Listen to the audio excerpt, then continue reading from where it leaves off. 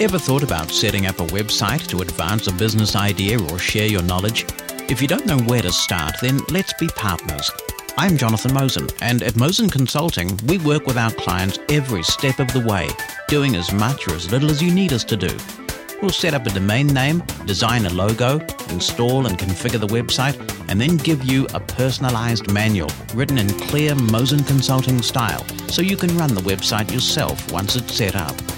Working closely with you, Mosen Consulting will deliver a website that's accessible, classy, and functional. Contact us and describe the website of your dreams at mosen.org. That's MOSEN.org. Welcome to The Blind Side. News and information from a blindness perspective. Here's Jonathan Mosen. A warm welcome back to you. Thank you for downloading this episode of the podcast. And if it's your first time, well, a special welcome. You can go back through the archives of The Blind Side if you so wish and take a listen to things that we've talked about before. In last week's episode of the podcast, we talked about this new Sony 49-inch Bravia TV running Android TV that is here at Mosen's house now. And I tell you what, based on all of the email that we've received to our feedback address, theblindside@mosen.org, which you're welcome to use to get in touch, gee, if I could just get a 10% commission for all the TVs that people say they are going to buy as a result of that demo, well, it might help me this month, because this month I have 3 of my 4 children celebrating birthdays. Happens every May, funnily enough, happens every May. Not very good planning on our part, I have to admit, but there it is. So a pretty expensive month is May. I could do with the help, but I'm not getting any commission, so I'll just have to beaver away here at Mosen Consulting instead. Up ahead on the podcast this week, we're going to be talking about a much-loved service, not just in the blind community, but also in the wider print-disabled community. Brad Turner joins us. He's with Benetech, the people that bring you Bookshare. And we'll find out plenty about this much-treasured service. Before we do that, though, a couple of programming notes. The companion show to this podcast is called A Cuppa at the Mosens. It's our live global call-in show where you can dial in via the phone, you can use your web browser if you use Firefox and Chrome, and you can tune in and hear live the views of other blind people about a wide range of subjects. This week, we're going to be talking about sight. Is it a gift that you would embrace, or an unwanted gift you would politely refuse? Some people say that if they were given the opportunity to have sight, even if they've never seen before, and no matter what their age, they would take it in a heartbeat. Other people say that they've been blind so long that that's their norm, that's what they're comfortable with, and they wouldn't take sight under any circumstances. My hunch is that if you've had sight at some point in your life, almost everybody would want it back, but maybe that is not the case. Maybe there are people who have been sighted and who are now quite comfortable with blindness.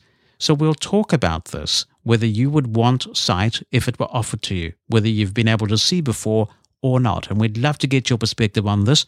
A Cuppa at the Mosens airs on Mushroom FM at www.mushroomfm.com on a Thursday night at 9 p.m. Eastern US time. Now, if you go to the schedule page at mushroomfm.com/schedule, that's mushroomfm.com/schedule, then by default, you will see the schedule displayed in your local time zone, so you don't have to do all these convoluted conversions if your local time zone is not Eastern US time. So that way, you can find out when it's on in your time zone. You can also listen to Mushroom FM in all the good radio apps for iOS, Android, even Apple TV. You can also find it on the Victor Reader stream in the radio section, which makes use of the iTunes directory. And of course, there's an accessible online player at www.mushroomfm.com as well. Come on. A 2, a 1, 2, 3, 4. What can you do one Saturday night when you don't got nothing to do? Something new. And where can you go one Saturday night when you don't got nowhere to go? I don't know. And tell me, what could you say about a Saturday night when you didn't have nothing to play? I can tell you, it's boring. Yeah. It's boring. Boring. I'm snoring. I'm snoring. I'm nearly falling asleep. Don't let this happen to you. Listen to Snow White FM, Saturday evenings at 8 p.m. Eastern on Mushroom FM. The Snowman, Mushroom FM. Our place, our issues. The Blind Side with Jonathan Mosen. Gaining access to more reading material is about more than having good books to enjoy, which is, of course, a worthy end in itself. It's even about more than having access to material that can advance your education and training. Being able to read a book at the same time as your sighted colleagues are talking about it around the water cooler facilitates full inclusion. And many of us can still remember that due to resource and technological limitations, it could often take months for a bestseller to be made accessible. Now there are many accessible ways for us to read a book, often in a timely manner, and one of those is Bookshare, which is specifically for print-disabled people. More than 425,000 people in 70 countries have access to Bookshare's collection of 546,950 titles. More than 820 US and international publishers contribute to its social mission by donating their digital files, making it possible for Bookshare to serve users around the world and ensuring that content is available to print-disabled people at the same time as their peers. Bookshare is a service of Benetech, founded by Jim Fruchterman, and many of you who go back far enough in assistive technology will remember his impressive work with Arkenstone and OpenBook. Brad Turner is Benetech's Vice President of Global Literacy, and he joins me via Skype. Now, Brad, it's a pleasure to have you on the podcast. Welcome. Well, thank you very much. It's a pleasure to be here.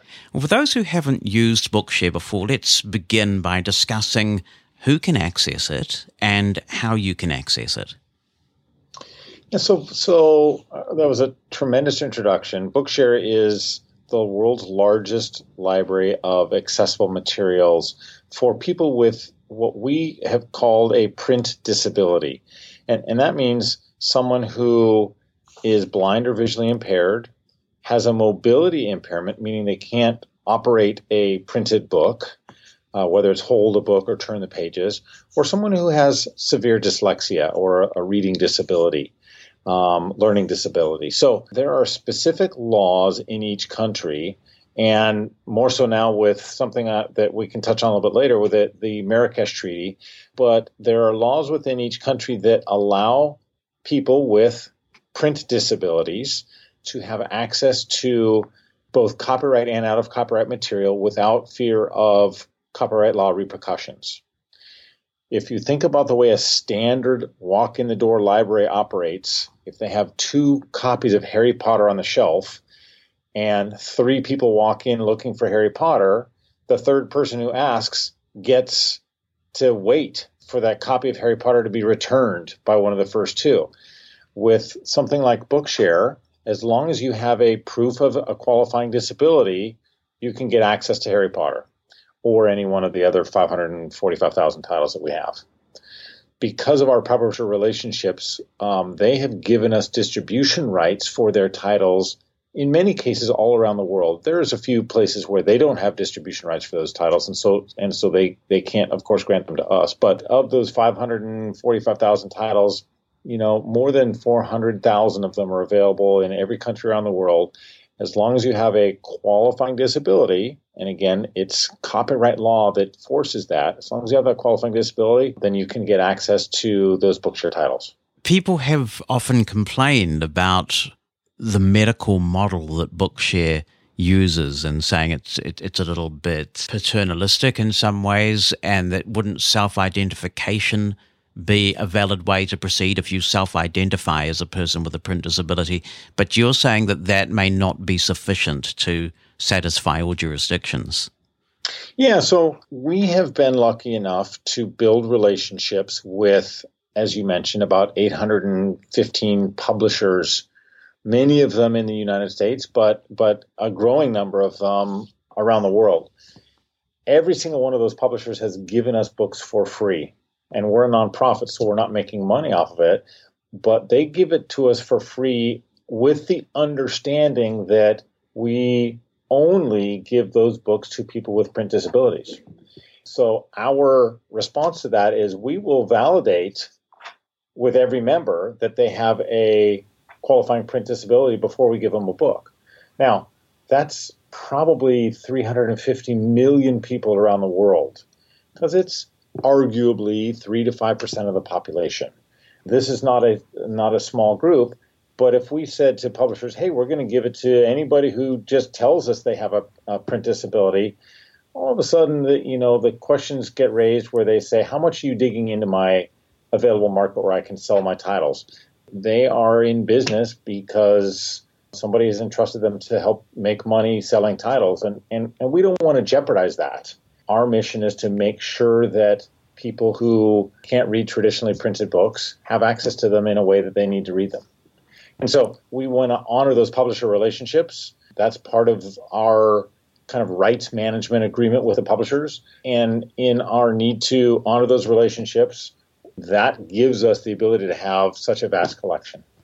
I've always admired Jim Fruchterman's model of social entrepreneurship and the idea that you can operate a successful business in an ethical way that doesn't necessarily put the profits of shareholders first and foremost and is sustainable. And because of that model, there are many ways that people can access Bookshare content if they do qualify. So you could use it on a PC with either on the web or with a number of applications. On a smartphone, you have your own app. But what's interesting is that because of that model, you're not intent on making people buy your particular app, although some may choose to, but you have an API, an application programming interface. And so that will allow a range of applications to talk to Bookshare. And then you've got the standalone players, I guess the most famous of which is the Victor Reader Stream. So a whole bunch of ways to access the content.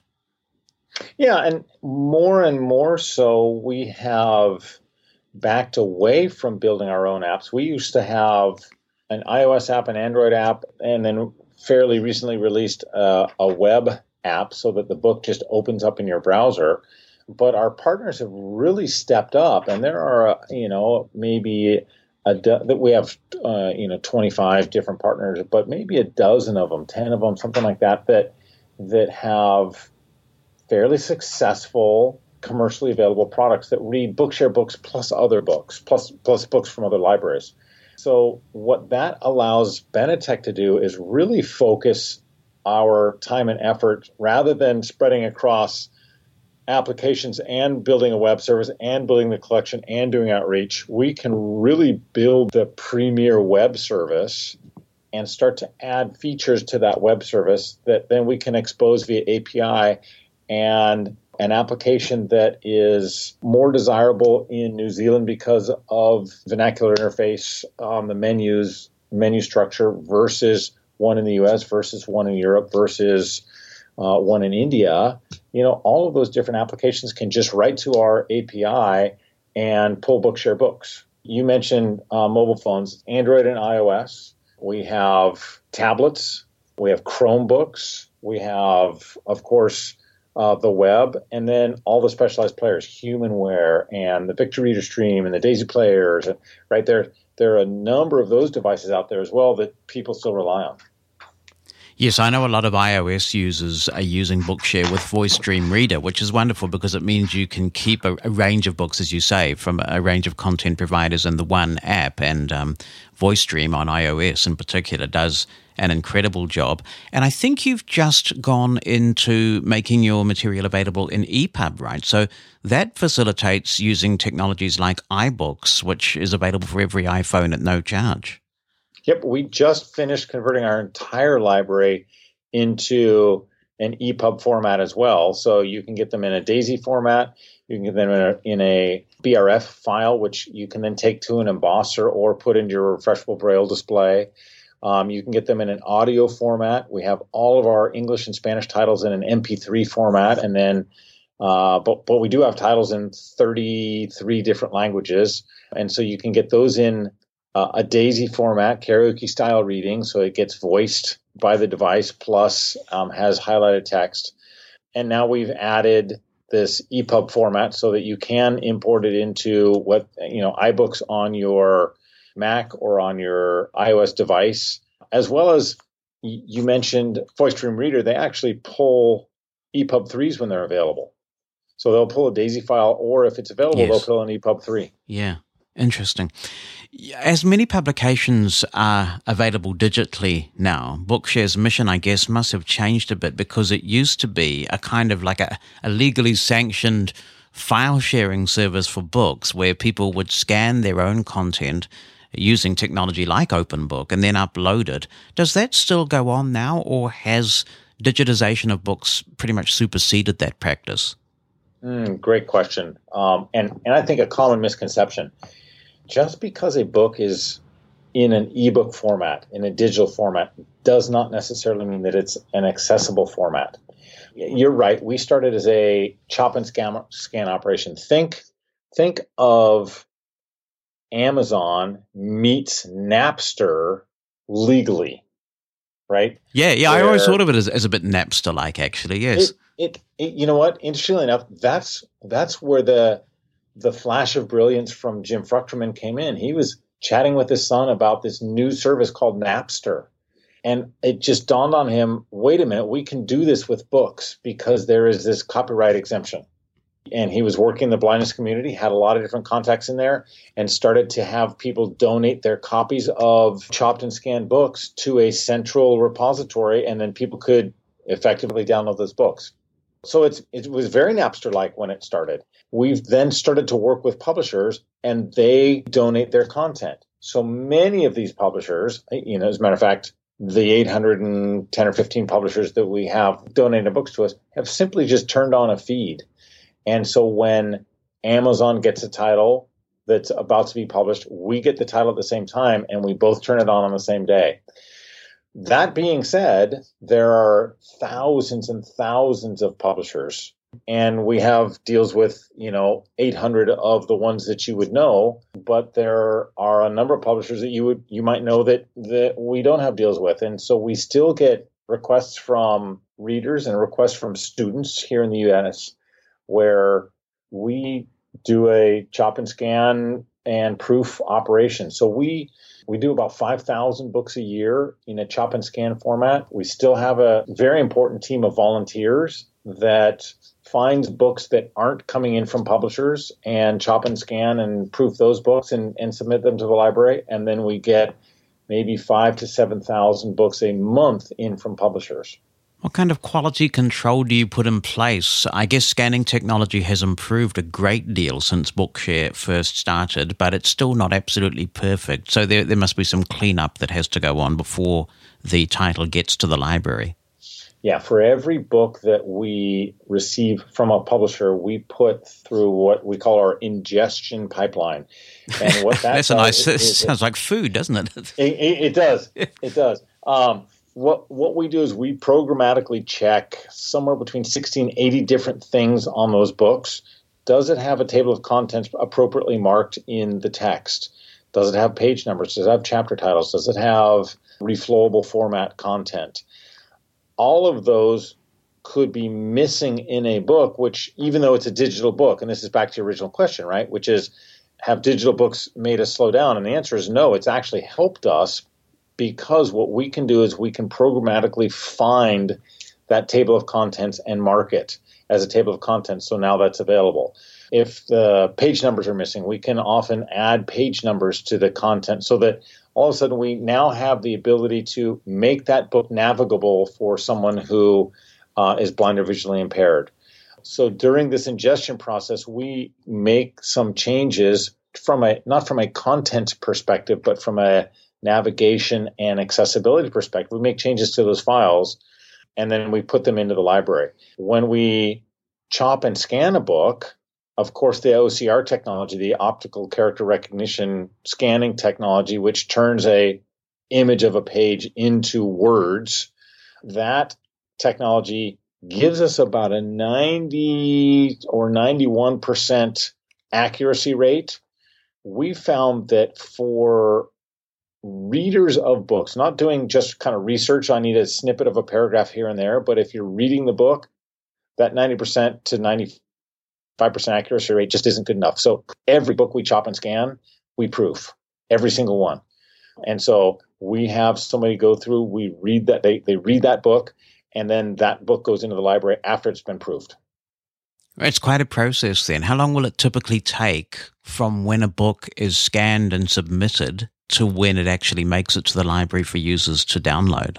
It's dependent on the complexity of the title. Obviously, a fourth grade literature book is pretty easy. I would submit, something like Harry Potter.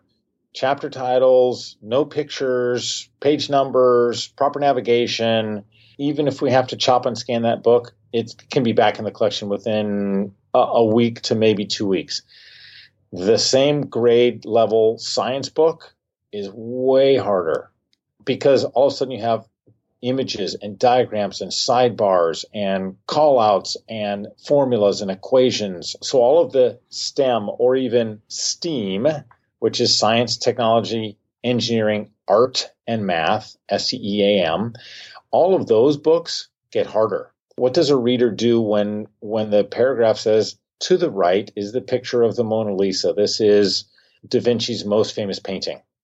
Do you describe those pictures? I remember when I was a kid doing math text, and they would have all these wonderful transcriber's notes that the transcriber in the Braille text I was reading will have spent some painstaking time writing to try and describe something that could not be represented in a diagrammatic form that was meaningful to a blind person. Yeah, we do not do those long descriptions. And in fact, there's two technologies that allow all of those STEAM elements to be described. One of them is the most common technologies. One of them is alt text, which you can think about as when you roll over an image on the web, a little box pops up and it's a description of what that image is, usually. That alt text is the same thing in an ebook. If you have a short 140 character description of that image, you can put it in the alt text and a screen reader will read the alt text. If it's the Mona Lisa, I can't imagine trying to describe the Mona Lisa in 140 characters. So there needs to be a long description. So content creators more and more are able to put those long descriptions in, and certainly the alt text in. When we look at books and judge them on accessibility, we gauge whether the alt text is meaningful because, the equation to the right is the Pythagorean theorem that describes the relationship of the legs of a right triangle. Image. And so a content creator would put image in for every single equation in that book. And that's not meaningful alt text. With the number of books that we get in, there's no way we could describe all of those. And in fact, even if we could, we might describe it in a manner different than what the author was intending. And so now we'd be changing the meaning of the book. And we're very careful not to alter the content of the book. So rather than doing that ourselves, we're turning around and working with publishers to say, hey, you know what? Your books aren't accessible unless they have alt text. And we would really love them to have long descriptions where it's needed. Now, there's some reasons you would not describe an image in a book. If it's accurately described in the surrounding text, you probably don't need a long description of that image as well because you're just going to repeat what's in the text. But it should have alt text. So we work with publishers to say, hey, when you're producing content, please make sure it has alt text and where necessary, it has long descriptions.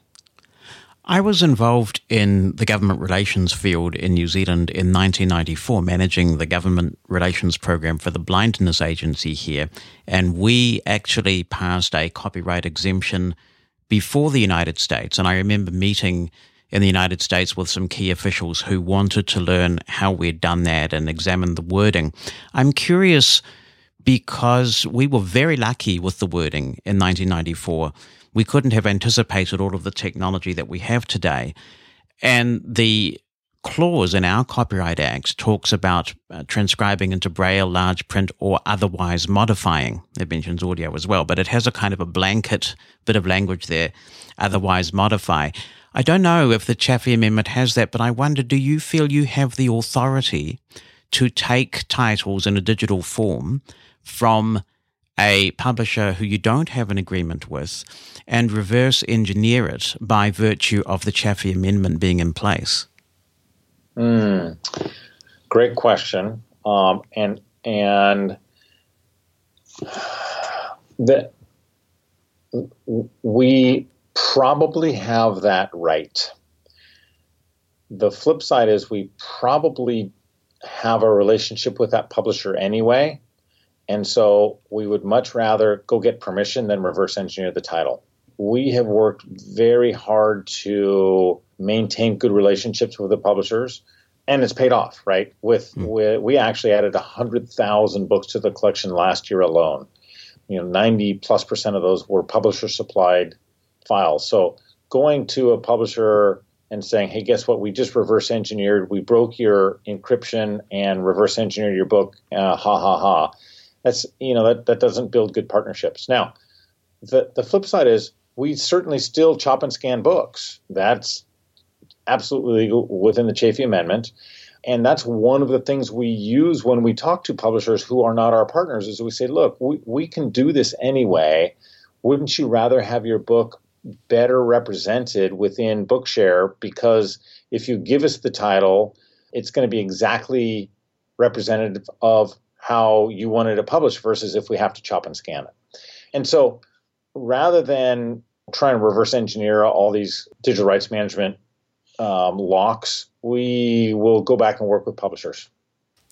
Can I talk a bit about the philosophical basis for Bookshare now in 2017? It's served an important role in an era where ebooks weren't a mainstream thing, and blind people were reading web braille and other electronic titles long before this became a thing in the mainstream. But with so many books now available electronically through mainstream accessible services like Kindle and iBooks, do we need Bookshare anymore? And what's the justification for blind people being able to pay a flat fee and get all these titles essentially to keep it? You made the analogy about Napster, which I think is an excellent one earlier, but now it's like Bookshare is kind of like a Netflix for books, specifically for the print disabled community. And I wonder if the philosophical justification for it is a little weaker now, given the climate that's out there. I think in some senses it's even stronger, because as more and more people read electronic books, that means there's more and more electronic books, but yet they aren't all accessible. And so we talked about just because it's digital doesn't mean it's accessible. We have an initiative called Born Accessible. And I can sum it up in one quick phrase. If a book is born digital, it should be born accessible. And so that's our work with publishers to say, hey, you know what? You're building this digital book anyway. Make sure the table of contents is accurately represented in the HTML. Make sure the page numbers are there. Make sure the text is reflowable. Make sure that you use proper headers. So it's a tiny bit more expensive for that publisher to do that, but it opens up their market by, 3 to 5% more people around the world. There are a number of readers, you mentioned the Kindle, that do not provide a level of accessibility that is acceptable to our audience. I'll go back to Harry Potter. When Kindle reads Harry Potter, it does a fine job. When Kindle reads a math book, it completely butchers it. It doesn't do math well. It doesn't do tables well. There's a number of things that some of the mainstream readers don't do well that are critical to the community that we serve. And so I think that Bookshare becomes even more important for the variety of material that is now being published rather than the few books that were published in a digital format 10 years ago, 15 years ago. Where I think Bookshare stops being as important is when Born Accessible has done its job. I laugh that we run Bookshare and we're trying to put it out of business. And I say that because the instant we can get all the publishers to be publishing material in an accessible format, Bookshare becomes less important. And then Bookshare is a collection of backlist titles that might be out of production, that might be done before the publisher was publishing in an accessible format, still super valuable, but all the new stuff will be published in an accessible format. Until that day, I think Bookshare is critical. So point very much taken regarding STEM subjects, especially where formatting can be complex. But is it right in 2017 for a blind person to be able to just pay a flat fee, or maybe they've got their Bookshare subscription paid for, and take the latest John Grisham or David Baldacci work of fiction, which is very easy to read on iBooks or Kindle, and get it for free rather than pay the author for their content in the same way that a sighted person has to? And fair enough. Good question.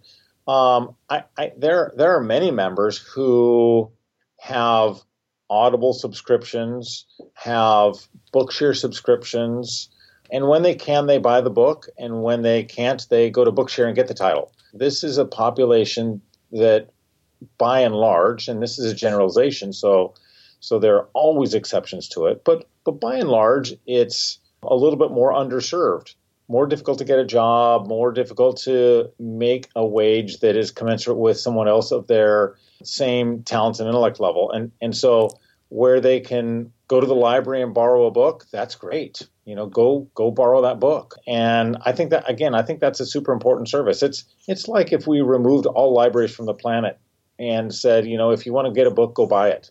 I don't think that's the right way to do it either. But there are still people, even though they could go to the library to borrow a book, they'll go buy it instead.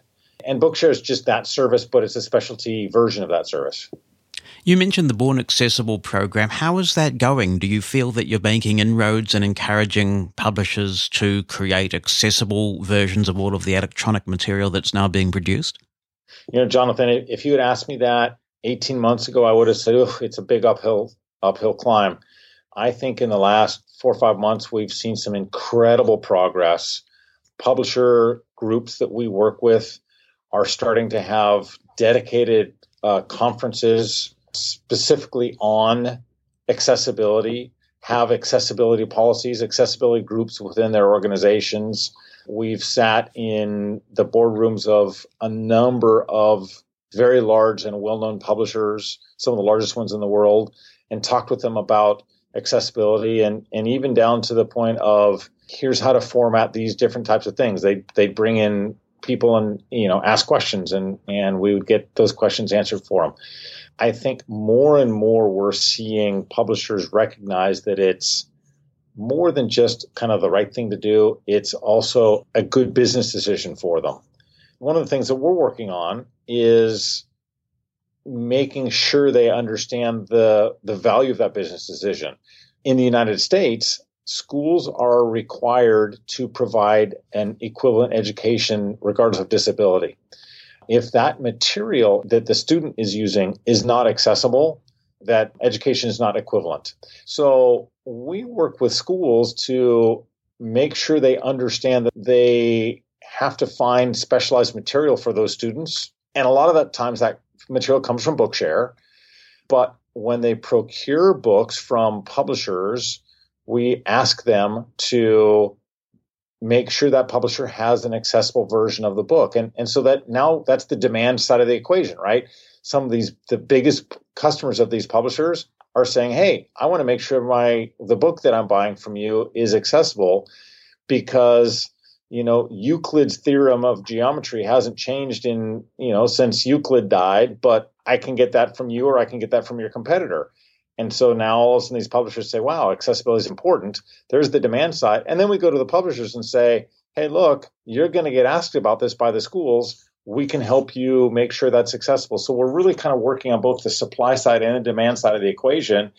And we're starting to really see a difference where publishers are saying, we need to make sure that we build this in from the get-go. And now we're talking about Born Accessible. With all due respect, I'm tired of retrofitting books, and we've retrofit 545,000 books as we put them into the library. It would be awesome to be able to just point to titles and say, hey, you know what? These books are accessible.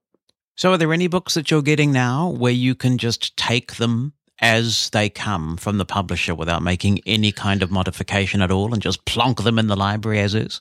When we take titles into the library, it's all done programmatically. We'll see a list of new titles that have come in. Publishers a lot of times don't even notify us when a new title comes in, they just put it on the upload queue, which we then pull from and automatically ingest into the library. But we're starting to work with these publishers on a certification process that says, hey, look, submit your books to us. We'll go through it, each book on a title-by-title basis. We'll go back to you and tell you where you need to change those titles in order to make sure they're accessible. Make those changes. We'll go back through it again. So it's an interactive process with the publisher. And then we'll provide a seal of approval on that book to say, hey, you know what? This book is accessible.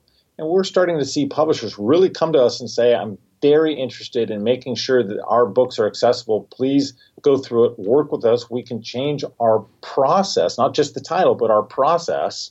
And we'll have this seal of approval, which then schools look at and, the procurement officers of schools look at and say, this is great. If Benetech says this is accessible, it's good enough for me.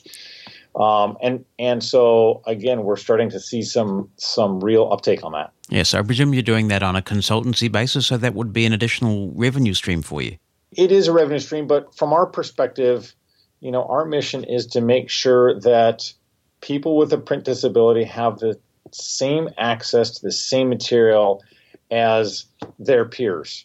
And so what we're doing is we're covering our costs on it because it's really justifying the fact that that publisher eventually is going to change enough processes that every book they publish is accessible. I hope they're not coming for you out there, are they? No, I haven't said anything wrong yet. Let's talk about the Marrakesh Treaty, because you were mentioning earlier about how you've nurtured these relationships with publishers, and I suspect that had you gone around reverse engineering books, there probably wouldn't be a Marrakesh Treaty because it was tricky enough as it was to get that enacted. Now, back in 1994, here in New Zealand, we got our Copyright Act passed. The Chafee Amendment was eventually enacted in the United States. And we kind of thought, well, this is great, so let's exchange titles. And it wasn't that simple. And so way back in the 90s, we started making noises about going to the World Intellectual Property Organization and seeing if we could make some progress. It's been very long in the gestation, and the Marrakesh Treaty is an extremely exciting development, isn't it? It is. It's been 20 years, right? Because it just got ratified in October of last year by the 20th country, and that made it a valid international treaty. What it does is it extends the Chafee Amendment or the New Zealand copyright exemption to any country that has ratified that treaty. And a country ratifies that treaty by signing it, but also by making sure that their copyright law mirrors that of the Marrakesh Treaty, which is effectively a mirror of the Chafee and the New Zealand one. Yeah. If someone has a print disability, they can have a book made for them without fear of repercussions. However, it is only for those people. So now all of a sudden you can share that book across borders with countries who have ratified the treaty without fear that that book is now leaving, your jurisdiction in copyright law. So somebody from HarperCollins can say, great, I'm going to give this book to somebody in New Zealand, and I know that just because it has left my copyright law jurisdiction, that book isn't going to get copied. How do you prevent people from making this valuable resource for so many blind people available to those who aren't entitled to it? I mean, once they've downloaded the title, it's out of your hands, isn't it? And there's no digital rights management on those titles. The physical DRM that people put on titles often breaks a screen reader. So certain screen readers just can't handle the digital rights management pieces of it. And so that book's inaccessible. So what's the point, right? We use what we call a social DRM. We fingerprint the book, we watermark the book, build it for a certain person, put their name in that title, name in the book. We also make sure in the front of that book, we say, this title was built specifically for this person and is not to be used by anybody else. And it's a privilege to be able to get this title. And sharing this title is illegal. And so people understand that. We also then, as I mentioned, we watermark that book. And so if it in fact gets posted somewhere and we check, we can track that back to a member. And we've had publishers say, hey, why is this book up here? And we've gone back to the member and said, you're illegally posting this title. My favorite story there was somebody was using a Bookshare book to learn how to code, someone with a print disability. So they got the book from us legally, and they were learning how to code, and they were learning how to do HTML web coding, and they needed something to put up in their repository that they just built in HTML. And so they say, hey, let's just put this book up there without recognizing that they had just done something illegal. We saw the book. We went to that member and we said, you can't post this book. And they were mortified that they had done something wrong. So, you can count on your two hands the number of times that we have had copyright violations, and those copyright violations are down, resolved within hours, if not within the day. Do you terminate membership in those situations? We have the capability to. We've never had to. Okay. You receive funding in the US from the Department of Education, which allows any qualifying student to receive Bookshare free, which is fantastic. I understand that budget cuts may possibly be cutting into that funding, putting it in jeopardy. The answer is we don't know. There's a tremendous amount of uncertainty in the U.S. budgeting process, which is going on right now. As of the date that we are recording this, tomorrow is the need to either extend the U.S. budget or the government shuts down. Everybody believes that they will pass a resolution that continues the budget until they can come up with a budget deal. There's a huge amount of uncertainty in the entire budgeting process. The thing about Bookshare is that we have incredible support in both the House and the Senate, and incredible support in both the Republicans and the Democrats.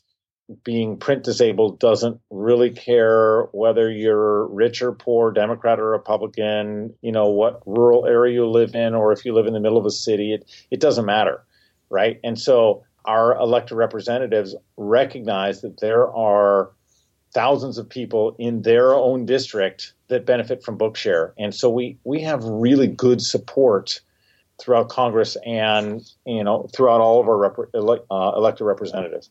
Because of our funding within the Department of Education and the administration's comments about reducing the size of the Department of Education, of course, that gives us some pause.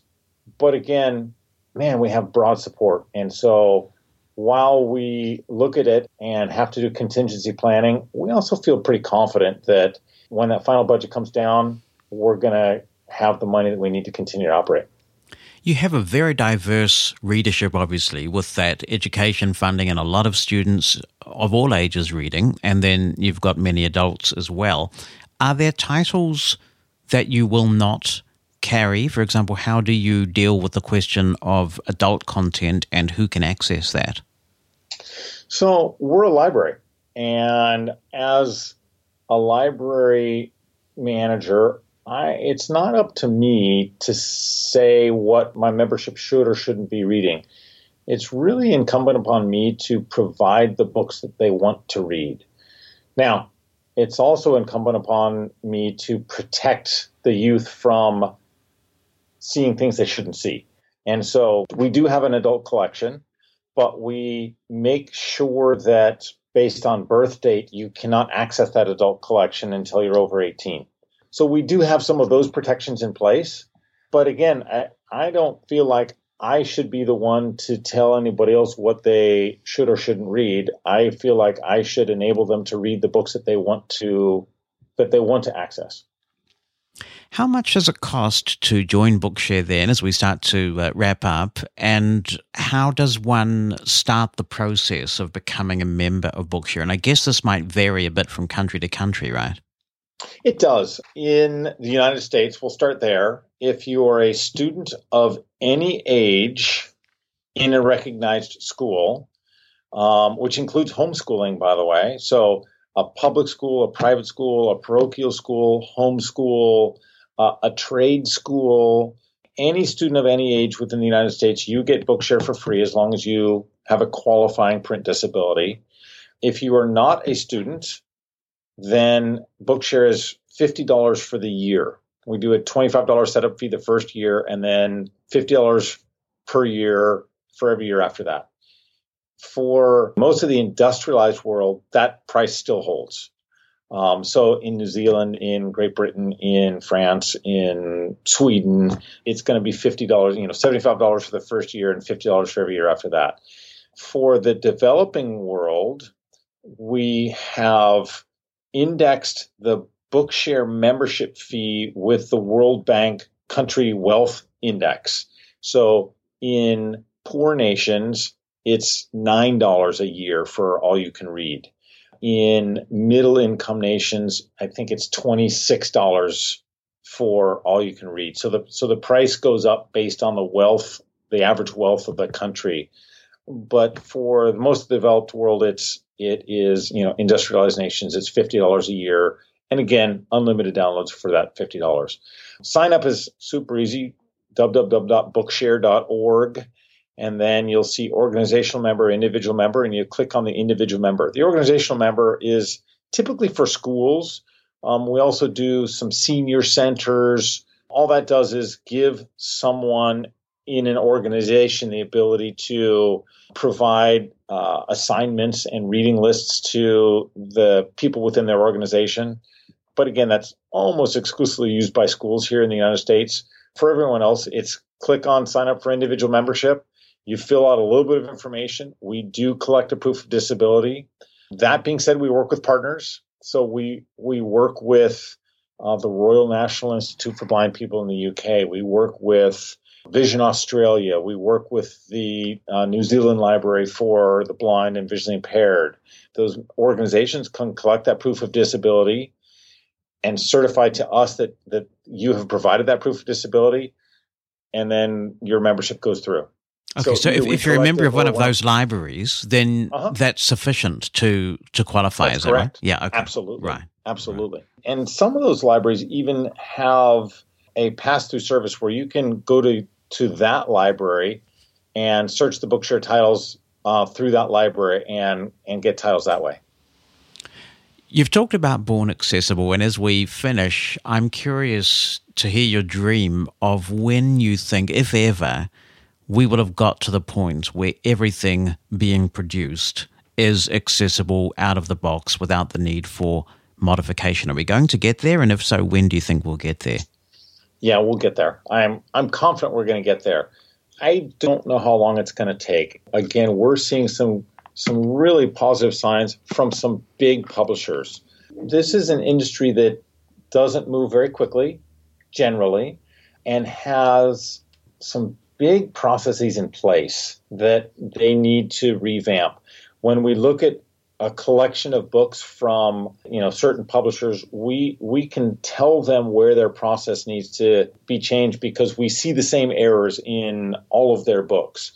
As we go through and help them correct those errors, those books get better. Other publishers see that they are starting to sell more books because of that. And so they start to make their, the changes that they need to their process.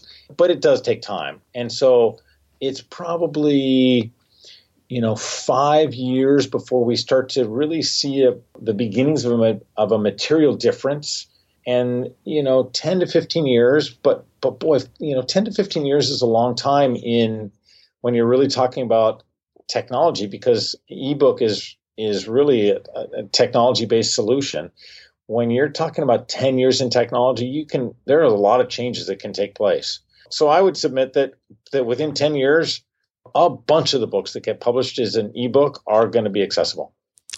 Well, Bookshare, I think, would be considered by most people who've used it an absolute international treasure. And congratulations on all you've achieved to date. And it's been a real pleasure to have you on the podcast. Thanks so much for giving us your time. Jonathan, great questions. Thank you very much. It's been fun. I've enjoyed this conversation. Thank you. Thanks for listening to The Blind Side, a production of Mosen Consulting. on the web at mosen.org.